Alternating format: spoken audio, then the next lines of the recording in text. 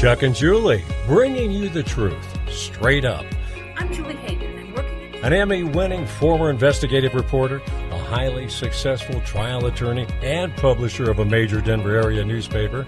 They've been partners as talk show hosts and in marriage, as parents for over 10 years, providing thought-provoking information, opinion, and entertainment live, local, and interactive. Everyone's voice is always welcome on the Chuck and Julie Show.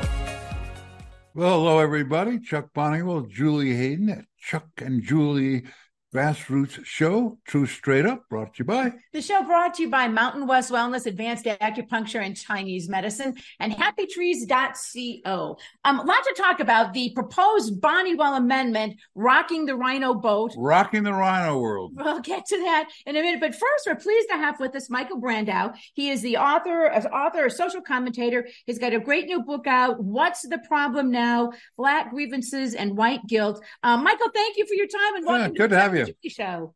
Oh, hey, thank you for having me.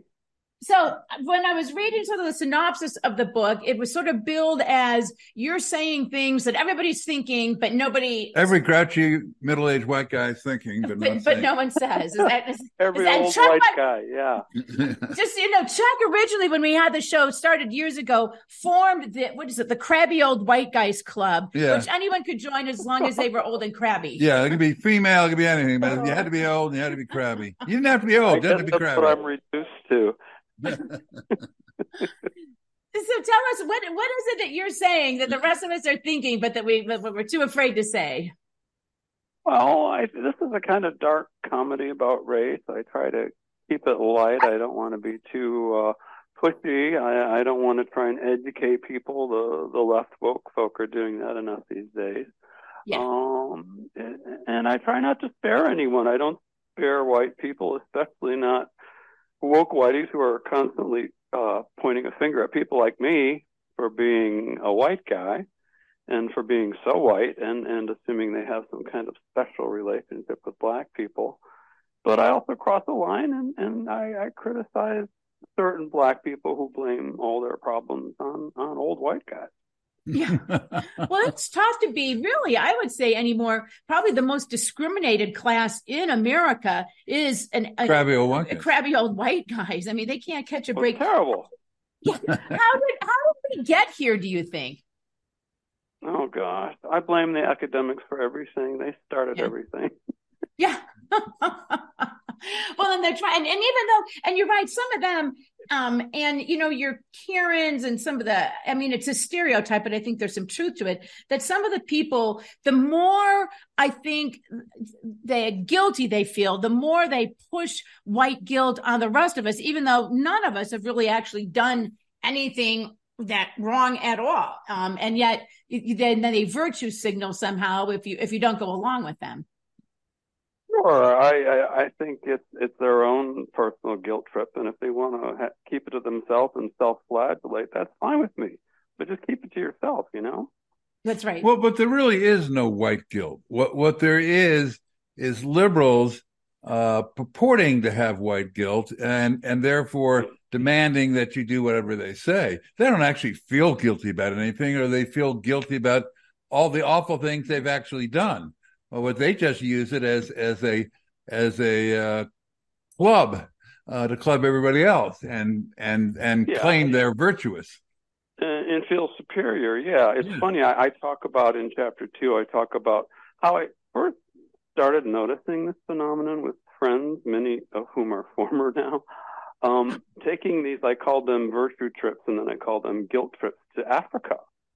Go to ground zero of the slave trade. And this is basically tourism. They're traveling in, luxury, to visit where the slaves were shipped off the coast of Senegal. And then they would come home and broadcast how personally transformative these trips have been. The slaves didn't go in first-class airplanes to the New World. They should take that trip in a slave boat down in the bottoms where the slaves were. Then they're going to be transformed. Yeah.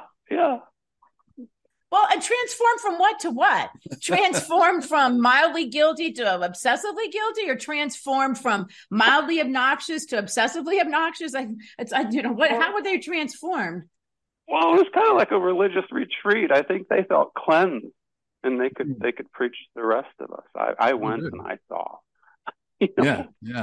We have some, I wouldn't say friends, but associates. And I've always found it for years. I was a TV reporter. And so I covered a lot of stories involving children and poverty and things like that. Right. And I always found it interesting. We have these people we know who do they travel to Africa and they raise all this money from other, guilty white rich people to go spend on children in Africa. And I've often said, you could go into the Denver public school system. Yeah, you don't have to go to Africa. Whose parents don't have the money to buy them the books, the school supplies, or, the first day of school clothes. You know what I mean? And nobody cares about those kids. Well, there's an attraction to the exotic in there too. So. Right. Well, and it's not as fun to take it's not as fun to take a trip, really. To Denver. Yeah, you take a whole trip, stay at Club Med. One of their first Club Meds in the world was in Senegal. I'm sure that's where they stayed. So you're in New York, and I gather from your book, it's almost impossible to avoid this phenomenon in New York. Well, especially in my neighborhood, I'm in Greenwich Village, which is not bohemian. I mean, it rests on that path, but it hasn't been bohemian in generations. It's an extremely white, woke neighborhood, and I have to be careful what I say. And honestly, I think when word gets out about this book, you're going to be barred. You're not going to be able to go to any of those restaurants or coffee houses. Do they have coffee houses anymore? Although I did do Coney Island. But I did during the 2020 when they were going on. I went to all the pro-police rallies down at City Hall because I support our men and women in blue, who are, believe it or not, the most diverse group of people on the planet. They're not all white guys, not by any measure. And I went and I met people there. There were a lot of cop families, and a lot of kind of working class people, and a lot of heavy presence in Staten Island, which, as you might know, is our only red borough. Yeah. The only place where a Republican even has a chance of winning anything. And it was so refreshing to me. It really was. And it scared me, though, because I realized I'd been in New York almost 40 years at that point.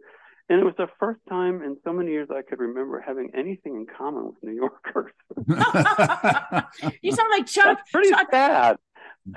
Chuck lived in Denver, in the heart of Denver, and it was like for the longest time the only Republican that he'd go to the conventions or the caucuses, and he'd be like the only one there. So, well, I was born in New York, and I used to go to the coffee houses in the early '60s. Kind of, they let you play for, if you sucked, you could play for free. A car or something. Yeah. And, nobody. In the village, you did that? Yeah, I did that. I did. Wow, that's pretty cool. I was kind of a Bob Dylan wannabe. Yeah, then he went on to become a lawyer. So. Yeah, well, same difference. That's what Bob became anyway. But we were down at a Back the Blue rally in Denver, and it was fun. So the police did not hold back the Antifa people. Julie got punched out. So backing the blue was not very good. They didn't want to hurt those Antifa people. So they just let them right in. And we had a nice smash up and stuff. And we're all going, now, why are we backing you guys? Not so much anymore. Well, Michael, the reason, there are several reasons I like this, but it is an intriguing topic because I think we got here in part because most people just want to be nice, right? Most people don't want to argue with their friends. They don't want to argue with their neighbors. And what happened is I think some of this is just sort of crept in insidiously. And, so you just kind of we're not being quiet anymore, obviously. But, so you would, when your mom's group at Starbucks would make some sort of comment about the money that their fourth grader was raising for children in Africa or something like that. You go, oh, that's nice. And I didn't say, well, what about the kid who sits next to him, who's, that kind of thing. But then all of a sudden they start attacking you for it. It's just interesting. It's hard to speak up, I think. And that's why I think a book like this is great because it kind of points out, it sounds like it's sort of a satire and humorous too, right? Yeah, a lot of it is. I mean, it's heavily footnoted in case people want to go any deeper or see where any of the things I allude to come from. But yeah, I try to be funny. I try to keep a sense of humor, because if you don't, you just dry up and become brittle and you break. And that's what happened in 2020. A lot of people broke and cities started burning. So yeah. And the liberals have no. Well, I don't know if you saw the story today, but Northwestern football coach and the team's under huge scrutiny because the black players indicate that they're not allowed to demonstrate and live like black players. That it's an insidious form of racism, in which they're told to go to class and stupid white things like that. And I see. Yeah. They can't do drugs. That's whitey oppression once again. No. It's all the white dominant culture. Yeah. Yes. Like the math, you had the math of the white dominated. And there are all these players going to the Northwestern Daily, complaining about the rampant racism in the football program, because they can't be really black. Going to class, drug tests. That's white oppression. White oppression. They can't shoot any people. None of the shooting is allowed, even though Northwestern's in Chicago. So you think shooting other people would be fine. But nope. Yeah. Poor Chicago. I feel for it. I really do. Yeah. That's what I have a sister. I was born in Detroit. And well, there you go. They're on the way there. And I didn't get to know the city until the mid-'70s, which was an exciting time. I was a punk rocker, and I went to the club. There you go. Well, there you go. Well, what are some other things that you talk about, some of the other chapters in your book? I begin with anecdotes. That's the real thrust of the book, I think, and it's my version of what the left calls lived experiences. And I talk about some of my brushes with black people. I mean, I hate to make this apology. Everyone prefaces any sort of criticism about black people with I have nothing against black people. I love them. I've had 2 black boyfriends. I've had 2 black lovers. Black is beautiful. But I've had a lot of unpleasant brushes and over 41 years in New York City. And I talk about this in detail. I don't think that's ever been done before. Wow. And some of them are funny and some of them are scary. Well, give us a couple. Well, yeah, there was one of the funnier ones was when I had my first colonoscopy. Oh, that was a funny experience. I was waiting. I was nauseous and queasy as everyone is with the prep after the prep work, and I was sitting there in a gown waiting and a whole room full of people were all waiting. And I was called, and I got up to go and get wheeled in, and the black man who was seated next to me started screaming. The black man's always laugh, always making the black man wait. And I go, what are you talking about? And it got so out of hand that the doctor had to hide because he was looking for him. And I just remember, and at some point I sat down and I said, look, if you really want to go ahead of me to be anally probed, buddy, you go right ahead, because I'm in no hurry here. Maybe you won't feel so oppressed. But I had to go because they had me scheduled. That's one of the We have a friend who's and he doesn't like to say he's a black man. He says he's a man who happens to be black, and he's a MAGA supporter. And he lives in the Boulder area, and Boulder is very liberal out here. And he gets enormous glee from wearing his MAGA hat. Making America great, red hat, MAGA into the bars and the restaurants, and he just causes riots.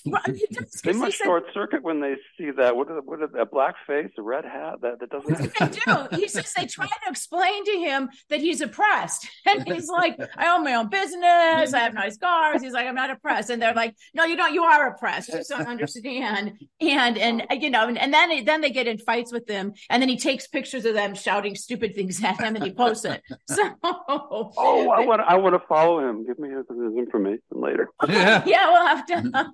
Well, he sends them to me. He doesn't tweet. He sends them to other people. So he's like, we'll get him to tweet. We'll get him to call you. You probably his name is Tim Smith. You probably actually know him. He's one of these guys who knows everybody. He knows everybody in the universe. But anyway, it is funny though, because he loves to tweet people for exactly what you're talking about, right? that they say, well, you're oppressed, you don't know it, or you need to whatever, and he says, no, I'm doing fine. Yeah. It's all about race to the left, except when it doesn't fit their narrative, then it's no longer. I mean, I don't know if you've noticed since the Supreme Court's decision on affirmative action in college admissions.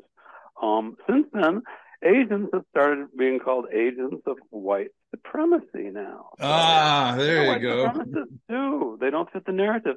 And the fact is, the left is always, when they never meant anyone but black people. When they said people of color or so-called POCs, they always meant black people. Now it's really just black people against the world. Yes. Well, it's like Zimmerman. The New York Times, George Zimmerman was described as a white Hispanic. Yeah.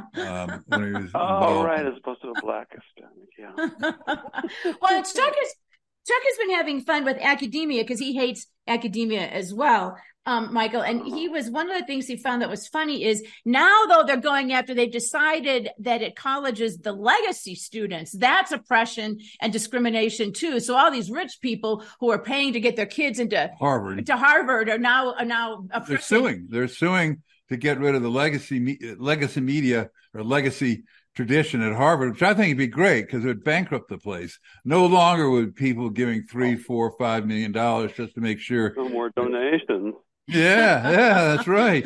It'd be great if they got rid of the legacy deal. So they're like, Harvard has become so arrogant because they really are like a papal state or something. They are so damn rich. They can do anything they want. They're filthy rich, and they could live on that for years. Right.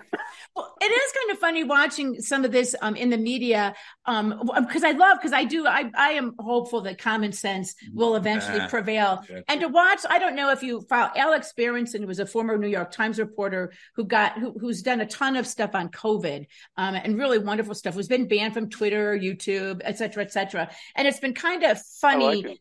Yeah. Oh, yeah. And I mean, you could tell he really wants to be liberal, but he can't be anymore. And he's lost all his friends because he exposed the COVID stuff. Today he had a thing. He apparently lives in New York. Well, somewhere up by Hudson, and it rained a lot. And he said, okay, I really don't want to talk about climate change, but I have to because it's become so stupid. He's like, it was a rainstorm. It rained in my house. 2 of my 3 kids slept through it. And it's just kind of funny watching him. She's like, I just can't take these stupid liberals anymore. And he's like, I don't know where I fit in the world these days. And they're not liberals. They're not even really progressives. They're just radical nuts. Yeah. They're wannabe trannies. Yeah. They missed out on their big chance. Well, you bigot. Yeah. Well, it is funny. We've talked about that. There is a definite hierarchy of victimhood, right? We have a good friend who's gay, but he found that that was trumped by, I know you didn't mean to pun there, but being black trumps being gay, at least in Denver. Being transsexual trumps everything right now. But he especially if you're taking hormone blockers and really, that's a new. Mm-hmm. But it's just funny that certain, and it is kind of funny watching the media too, as there'll be a crime, right? And then all of a sudden it's the cross-dressing guy in Philadelphia. Right, exactly. And they don't talk about it. Yeah. No, and it just goes away. And you don't ever hear what happened to that guy who attacked Paul Pelosi, right? We never hear any more about that either. So put him on. Exactly. Well, what's the reception been? I mean, are you giving it to liberal friends, or are you just kind of leaving it casually at coffee shops? Some of them I sent a link to, and you know how you can delete return responses on Facebook message. One of my oldest friends I know is an extremely left-wing lesbian, one of the founders of Out Magazine. I mean, I knew she wasn't going to like it, but I thought, I'll just see. Well, she replied about the book and then deleted the reply. So I take that to be a negative. What I was in there was pretty negative. As a friend. Well, I know I've had things too. I was in the media, as I said, for years, and I'll have former colleagues like periodically post on my Facebook thing, I don't know what happened to you, Julie. You've changed. I'm like, no, I just had my eyes open. And I kind of want to say, actually, I didn't change. You guys changed, because I don't think we used to be able to have common sense approaches. Well, One we of my started out. friends in the world. She asked me once when City Journal was asking if I wanted to write for them. It hasn't happened yet, but I was honored, and I told her, she said, "Oh my God, Michael, what happened to you?" I said, "What happened to me? These are all the same people. I started writing for Hilton Kramer in the 1980s and David Horowitz, and I mean." And what's happened to you? Everything shifted. All of a sudden, I'm not even a neocon anymore. I'm a fascist. Yeah. Well, we started out our radio program, I'll go how many years ago, and it was kind of I was a conservative voice, and Julie was the liberal voice, kind of those Handy Combs kind of things. And then she started changing, and she started agreeing with me. Everybody accused me of force feeding her conservatism. I go, no, I want her to stay in her lane. We got a radio program here. She's supposed to be the damn liberal. Well, we're talking like 15 years ago now, but it is so. I guess I did change a little bit, but a little bit. But mostly I didn't change. Like I said, I still believe in the same things. It is the liberals that change, and they become. I mean, it became the liberals were the one who were tolerant. The liberals were the one who were opposed to war. The liberals were the one who were working for the middle class, and now they're like, you can't have a gas stove, you can't even have a leaf blower. Now they don't have to worry because they have people, the elites, who do their yard, right? But if you're like me and you're out there on Sundays. Leaf blower, Yeah, and it is, and the new so-called left now is a privileged class. They've all been to the same elite schools, and they call themselves radical, but they're completely out of touch. Yes, exactly. Well, listen, Michael, I know you've got plenty of stuff to do. It's Michael Brandow. What's the Problem? Black Grievances and White Guilt. Where can people get your book and find out more? And argue with people when they buy it. And argue with people when they buy it. It's available on Amazon globally. You can get it in any country, and it has Amazon, and Barnes & Noble has it on their site, and I've noticed Google Alerts, it tells me these things. Some independent bookstores have picked it up, which is nice. Great. And so you can get it pretty much anywhere. All right. Except the Village. Yeah. Oh, no, those bookstores, I don't even bother asking them. All right. So, well, thank you for your time, and thank you for a book. I think humor nice talking to you both. All right, you too, sir. Have a great day. Thank you. Bye-bye. Let's see. Okay, we had some great comments here from Jim. The burning idea that all men are created with inherent rights existed for many centuries, but is only enshrined in our Constitution. This is true. From Sandra, Chicago's a total hellhole. My sister would agree.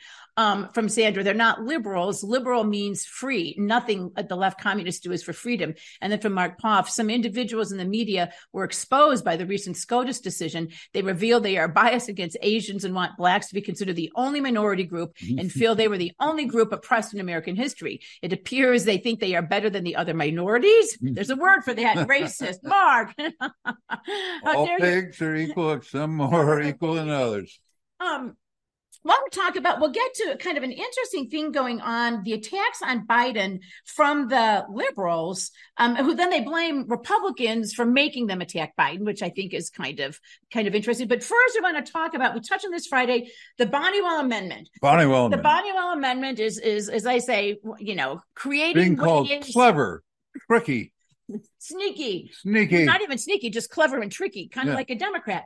And it's kind of making the media, and the rhinos are out in force trying to kill it. So it was Dave Williams and George Brockler talked about it on George's show at 8:00 this morning, and Dave took a neutral stance, as he should at the beginning of all these things, and George just said, "That's not fair. That's not fair." So to describe the Bonniwell Amendment, if the Democrats wanted to force Republicans into open primaries, and so they had a statute passed or constitutional amendment passed that says that unaffiliated and can vote in Republican primaries.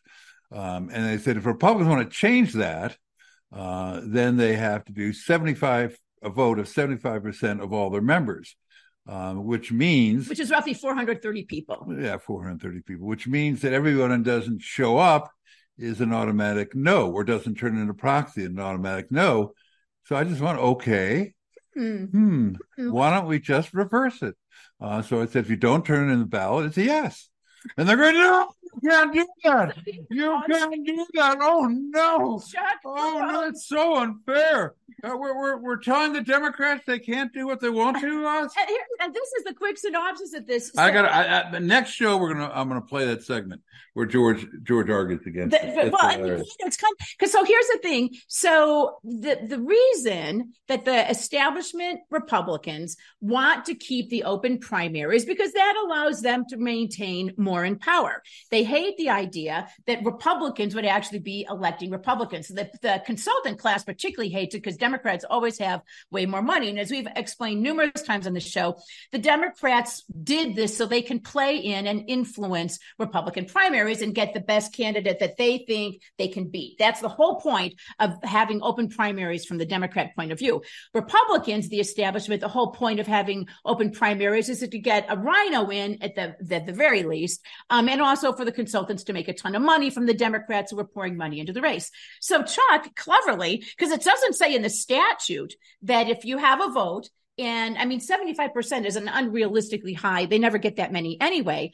although you can send proxies. There was just sort of this assumption that a no-show would be a no vote. And Chuck said, well, we could just change that. Let's change the bylaw to say a no-show is a yes vote. And it's just been hilarious watching the Rhinos try to figure out how to say without saying, look, that could influence our ability to hang on to our power. So we can't possibly have that go on and yet find a reason why they don't like it. Because if it's, I would say to George Brocker, well, if it's unfair that it's a yes, I mean, they could send a proxy. Right. They could vote themselves. If they can't show up, they could send a proxy. Right. And if they don't care enough to do either of those things, well, why is it more unfair for it to be considered that they're not opposed to it than for it to be a no vote? Right. I mean, well, how is that? How is that especially fair? Since you have this super majority of 75%, right? If you don't vote at all, it's considered a yes. While before it was considered a no. Yeah. It wasn't that brilliant, and it isn't that great, but it's amazing how you can turn the whole world around when you're sitting there, sitting in your chair, having a cocktail, going, wait a minute. Wait a minute. It's just funny because I think you said there's a story about this. Actually, I think pretty fairly done by Jesse Paul in the Colorado Not Sun. really fairly, but pretty fairly. Behind the scenes, you have to understand. So Dave Williams, the chair, sent emails out about this proposed bylaw change for an upcoming meeting, so everybody can read it, right? Jesse Paul was not on the distribution list, so that means somebody, we suspect Rhinos, somebody in the 400 membership that got this decided to leak it to Jesse Paul. My guess is so he could do an attack story. My guess is that they leaked it to Sandra Fish. Sandra Fish is, and I met her during the trial, and she was just sitting in the courtroom. I went to, hi, who are you with? And he said, oh, I'm the Colorado Sun. Oh, great. I'm Chuck Bonniwell. She said, I've heard of you. And the most snarly, unpleasant this is manner. One of those things. So somebody is pushing it in the media. Somebody is pushing it on George Brocker because, again, as you've heard us, this is a fairly in the weeds kind of thing. It's not the kind of thing that if you're a reporter and you pitched your editor, they'd be like, "Well, that sounds compelling, right?" or even if yes, it would. Well, sure. The Bonniwell Amendment is compelling. It's great. I ought to patent it.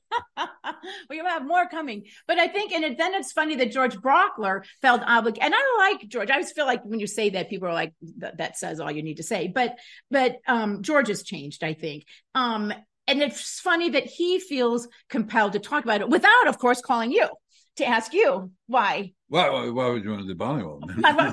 Why would you want Chuck Bonniwell to discuss the Bonniwell Amendment? Let's have Dave Williams go on because he has to be neutral, so George can argue against it, and all you have is a neutral side. So that's an interesting tactic. But it does say something, I think, about how the grassroots and the populists are taking control and how threatened the establishment people are. And here's the reason they're threatened, because it's just like in El Paso County. Remember, they tried to get grassroots populist Vicki Tompkins thrown out. They made her have all these different elections, right? And she kept knocking that out of the park, right? Because in the end, no matter how much they tried to cricket and play with the rules and regulations, way more people supported Vicki, the grassroots candidate, than supported the establishment candidate.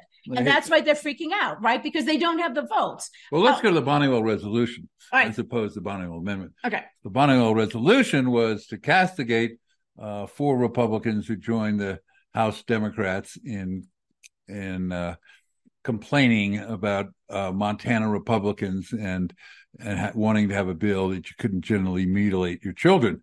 And one of those 4 was Roger Hudson, who's a city councilman now for Castle Rock. Castle Pines. Oh, yeah, Castle Pines, you're right. More exclusive. Yeah. And so he having been identified as the big rhino, he is mad. Yeah. And so he sent out an email.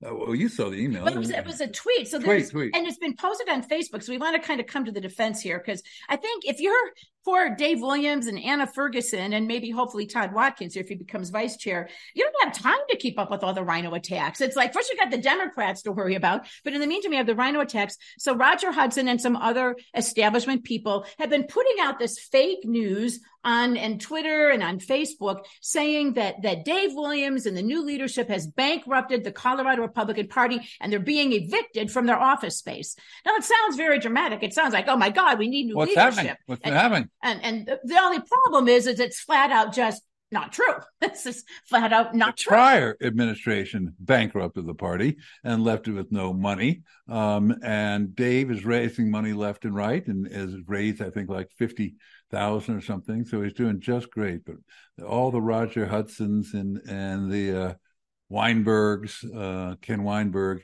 who's having a town hall with KBB. Yeah. Showing unity. Unity. Well, and it's so, and again, they're not, I think what Dave is doing is they're trying to renegotiate what they found, and one of these days. Well, don't go into that. Let's just say they found a lot of waste. Okay. Yeah. And that's just putting it kindly. Perhaps a district attorney wouldn't put it that way. I'm just saying. Mm-hmm. But so the current leadership, the current new grassroots leadership is taking a hard look at all of the ways that money was being spent before and is cutting out stuff that they perceive to be waste.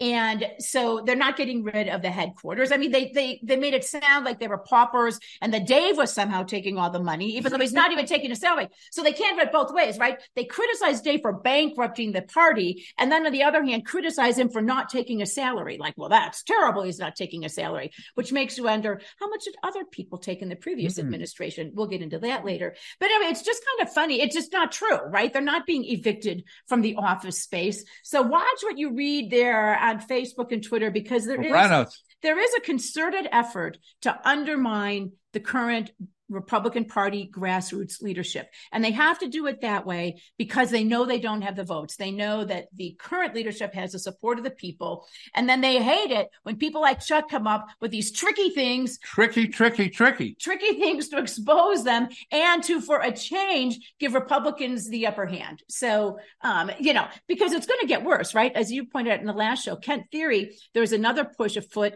to say that anyone can vote in. Democrats can now vote in. You don't have to be unaffiliated at all. And since the Democrats never primary anyone, then they can vote in the Republican primary. And elect Rino Democrats. Yes. Like Democrats. There you go. There you go. And so, I mean, that's where that's going. So we need more trickiness. More trickiness. I'm going to go upstairs, get a cocktail, and think up another tricky amendment. Yeah, Chuck I think we're enabling Chuck. I have to say that. Yeah, that's true. And that's dangerous. Yeah. And Charlene is saying, let me see here. Let me go.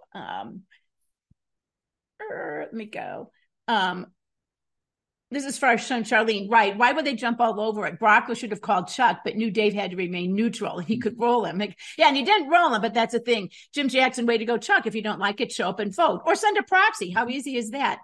From Dr. Donna, I know it came in late. Has this been asked regarding the state having the money to carry in its duties as one claiming they don't because of the current state leadership? Dr. Donna, if you're asking what we were talking about is, okay, you hear that's being addressed. Unity missed the breakfast this morning and assumed the local party is interested in continuing to kick the can down the road regarding Weinberg. I don't know. And so Chuck is we're enabling him to sit in his recliner and drink vodka, but well, or whatever. With lemonade. But I guess it's to save the with party. With lemonade. It's to save the party. So there's that. So, I mean, and feel free, guys, I should have said this, 888-627-6008, 888-627-6008. If you want to call in, if you want to unmute yourself, just go ahead and do that too, and you can chime in. The other thing I wanted to talk about, and we'll be keeping you posted on Chuck's tricky amendments and the Rhino freak out, but it's been interesting, and I saw Red State kind of agreed with me on this. It's interesting watching the liberal media all of a sudden asking tough questions and kind of attacking Joe Biden. And the Red State said the thing is something going on. And Chuck and I talk about it. I'm like, are they? We came up with it before Red State. We did come up with it before Red State. But it was interesting over the weekend. Well, why don't you explain the Maureen Dowd column? Well, Maureen, who's a liberal, and so there are all these criticisms of Biden that are personal. They're not about his awful policies in Ukraine, not about awful Bidenomics or high inflation or open borders, but they're kind of getting a little sick of the doddering old man. So now they attack him on peripheral issues and then blame the Republicans for doing it. It's our fault that Maureen Dowd was forced to write a column criticizing Joe Biden. So she was criticizing him, apparently, and somebody must have leaked this too. Joe Biden, let me back up. It's my understanding from the court filings in the custody case involving the child that Hunter Biden had with a woman that he wasn't married to. While he was cheating on his wife with his brother's wife. But anyway, it's complicated. But at any rate, my understanding is, and I couldn't tell if this is a joke or not, but as part of the custody, not the custody, but the child support settlement, he's going to let her pick once a month one of his paintings. Boy, what a lucky girl. What a lucky girl. A lot of money. She could sell them to China, I guess. Well, I don't know. I don't know they're willing to buy them from the you don't get Joe's influence with the stripper. I mean, his paintings, and his daughter, who's 4, would be like, well, I can do better than this. Yeah. But at any rate, she should have had a better lawyer. I think she got a lot of money too. But at any rate, Hunter apparently has expressed a certain willingness to acknowledge that the child is his. No, he had no willingness to acknowledge that the child is his. Him to. And he took a DNA test, and it proved it beyond a doubt that he was the father. So therefore, he's willing to say, okay. Well, not willing to say okay. And so part of the settlement, they wanted to change the child's name to Navy Biden. And they went, no, you can't do that. But in the meantime, some of Biden's staff leaked the fact that he has instructed them to say that he does not have, to ignore her existence. Joe. Yeah, Joe. That to say only that he has 6 grandchildren, not 7. And so the liberal people, I mean, the conservatives, it's like there's so many things to point out that's bad about Joe Biden. That's, don't even go there. Least. Yeah. But the liberal people have been melting down over this. And Maureen Dowd wrote this column. And it's really, this is even trickier than the Bonniwell Amendment. She said her Republican sister, Peggy, who she often refers to, her Republican sister likes Biden and very much even voted for Obama and Biden and wrote in Biden in the name in the 2020 election. Mean she's not a Republican. Yeah, but her conservative sister who loves Joe Biden, and she decided to write a letter to Joe Biden castigating him for not acknowledging the child. And then Maureen would kind of go, yeah, because, traditional families suck and you cute phrases like out of wedlock. No, that's your little stinker and you're going to claim it or you're not progressive. And so she blamed the criticism on her sister, who's a Republican. And that's what the Chuck Todd does. They all blame Republicans. Well, it's like they criticize Joe Biden and that he's under attack basically on the whole cocaine gate thing, right? I mean, that could have gone away. And I think the corporate media is they're not driving it as much as the conservative media, but they're driving conservative media doesn't. There's so much more to criticize Joe Biden from than a anonymous bag of cocaine somewhere. Right. I mean, to the Republicans, it's more funny. I think. I mean, a little concerning about security, but the Democrats. So the liberals are attacking him about the cocaine gate, and then Axios today had an article talking about that he's always yelling at his staff, and I mean, he's not nice, Uncle Joe. No, he's mean, Uncle Joe. And they go in two at a time, so he can't just let one of them have it. Right. And it completely switching up this narrative about what a jerk he is, right? Of course, then they try to spin it and say, but that just means he's on the ball. That means he's not seeing it. Of course, one could argue that kind of outburst abusive behavior is very much a sign of dementia. But anyway, so there are all these weird, as you said, liberal attacks coming against Biden. And it's kind of like, what's going on with them? And Chuck Todd addressed it too. And as you said, he attacks them and then turns around and says it's the Republicans who are doing it, which is just weird. You have that soundbite? Yes. If we could play the Chuck Todd soundbite, please. Before I close, Maureen Dowd Garrett had a pretty tough piece on Joe Biden's. It was about sort of the Biden family isn't acknowledging all of Hunter Biden's children. It's 7 grandkids, Mr. President, not 6. I think we've all understand the personal challenge and concern and all of these things that the president has here.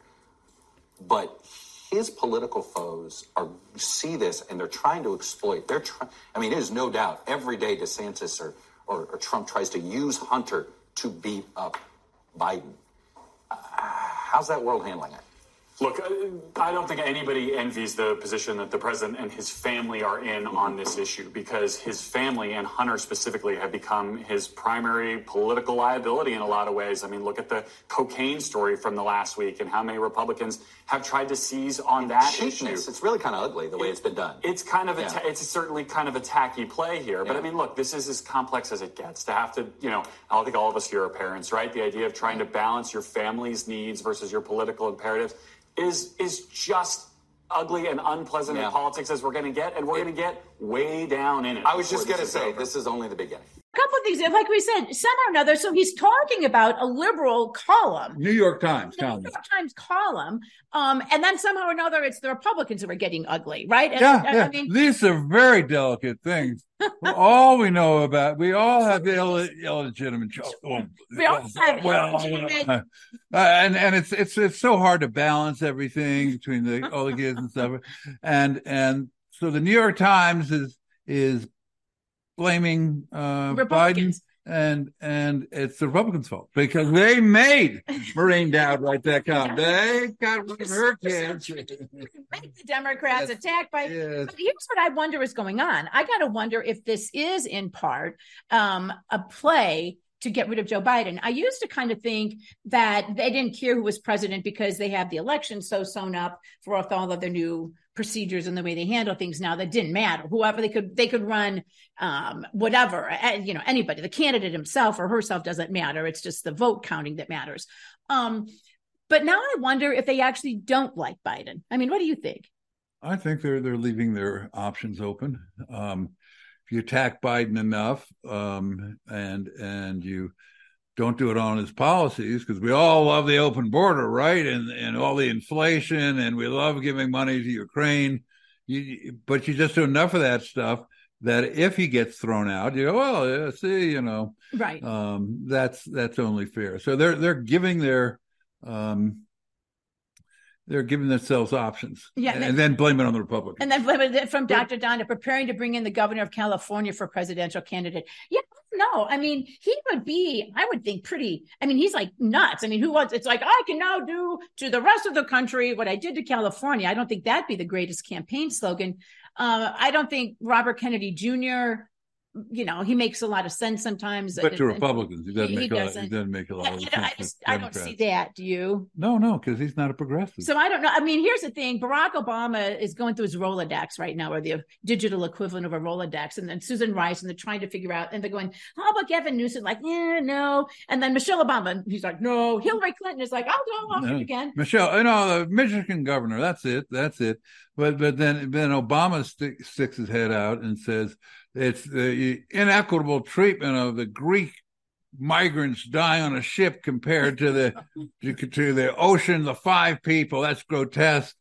And somebody else says, well, how's all the murdering in Chicago being? That's inequality. And we love how you do it from your own boat in Greece, which isn't overturning, with Tom Hanks and everybody else. I mean, it's just the disgustingness of Barack Obama is becoming more and more evident, if it wasn't already truly evident. But again, I don't think he cares because he's running it from behind the scenes. But we'll see. I'm not sure what they're going to do. You got to remember going back when Joe Biden became president and became the nominee, he was not the favorite by far. And there was essentially, Ted Trump has said, they acknowledge it, a backroom meeting of all the donors and said, okay, we don't want Elizabeth Warren. We don't want Bernie Sanders. We need somebody that we can control.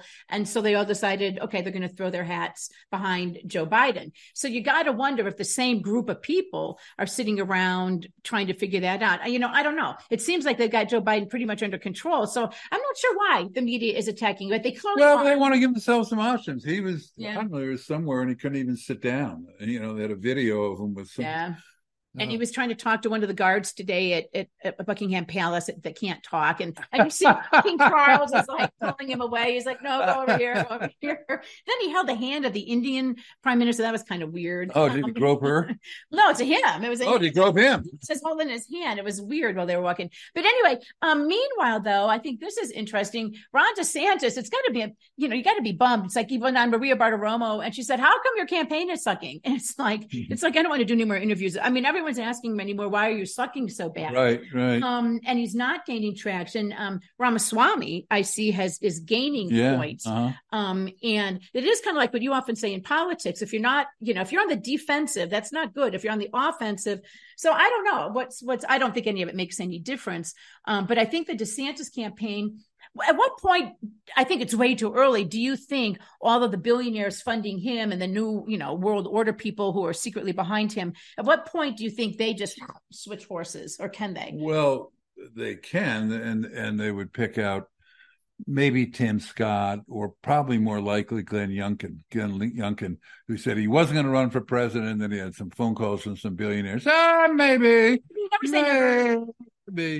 And they might jump over to the Glenn Youngkin thing, but it's just awkward now. And the Times, it's starting to tick down. The first debate is in August? But I would just again submit, one of the things that none of the pollsters and none of these people take into account is, unfortunately for Ron DeSantis, Donald Trump is popular with the base. There's no way to overcome that, right? Well, you could be the best candidate in the world, but everybody is saying, not now, Ron. And now he's becoming not a good candidate. So, that's an enormous hurdle to overcome, no matter how many consultants you have. It's like, but people like Donald Trump better still. Well, in Florida, he easily beats DeSantis, and they've tried to put up the mayor of Miami to cut down on the Trump vote and to cut down on the DeSantis vote. It's just incredible. He's leading in Miami-Dade, according to the polls, 70-30. It's... Yeah, and this from Sandra, there are many on the list that I would not vote for, period. Well, exactly. It'd be like, keeping Biden, really. And then Charlene, Trump is definitely on the offense. Woohoo. Well, he is. And I think that's the trouble that the Ron DeSantis people have. And the Mike Pence people, they're all delusional. They all kind of live in their own circle. And it goes back to like the rhinos here trying to tear down the Bonniwell Amendment. They forget and try to get Vicky Tompkins kicked out. They forget that more people are going to vote for her, and that more people like Donald Trump. It's, no matter what, Ron DeSantis, like I said, he could be amazing in every other way, but he's still, people are going to be like, right, but we're still not voting for you, no matter, how many consultants you hire, and no matter how many interviews your wife does, and no matter how many, what did the conservative treehouse said, that was like they combined she was in this picture where she's wearing a Mama Bear's t-shirt, camouflage style leggings, and then stilettos. And it was sort of like they combined I don't know, three things that people, Sarah Palin, Melania Trump, and Lauren Boebert or something. I don't know, some popular Republican women figures, and they could put it on. Dressed her up. Yeah, my guess would be that's not her typical attire. She looks like she dresses pretty well. But no matter how much they do that, they still can't overcome the fact that most Republican voters want to vote for Donald Trump. And now they're fine. And quite frankly, the key to his thing was, okay, they'll run to the right of Trump. That'll get the conservatives all for him. And of course, then they run ads where Trump kind of sympathetic to LGBTQ. No, I thought he was anti-sympathetic. Oh, they were saying Trump was sympathetic. And then all the libs go, wait a minute. You can't do that. You can't. No. We hate Donald Trump. So it's going to be interesting to see how that plays out. My prediction is still, in the end, we're probably going to have Joe Biden and Donald Trump. That's who I want. Yeah, That's exactly. like. And again, I think because in the end, Joe Biden, I don't think is running the White House. The people around him are, and they can, after he wins a second term, they don't even have to trot him out at all. No, they can just do a Wilson. I mean, did you see put him in the bedroom and leave him put him on the beach? Did you see the pictures of them kind of wandering out on the beach? He and Chris Christie ought to get together on the beach. Ooh, that could be weird. You cannot unsee that, Chuck. No, you cannot. You cannot unsee Chris Christie. Hey, that's going to wrap it up for us today. On Wednesday, we're going to talk about this Sound of Freedom movie. It's going to be a little bit more serious show, I should say. And why the left is pushing really what's clearly a pedophile agenda, and why they're attacking the movie. Well, they're not even attacking the movie. They're attacking the actor. It says he's a QAnon supporter. And it's like, guys, that's so 2016. No one's even talking about QAnon anymore. But we'll talk about that too. And then also we're going to have our guy, Dr. Jack Schaefer from Mountain West Wellness, on to talk a little bit about that too. So great guy. He's a great guy. So that's going to do it for us. Thank you to everybody on Zoom. We love having you there. Remember, and to everybody who listens to the shows, whether it's on Twitter or on Rumble. As always, thanks to the great guys at BBS. And we will see you on Wednesday. Bye-bye.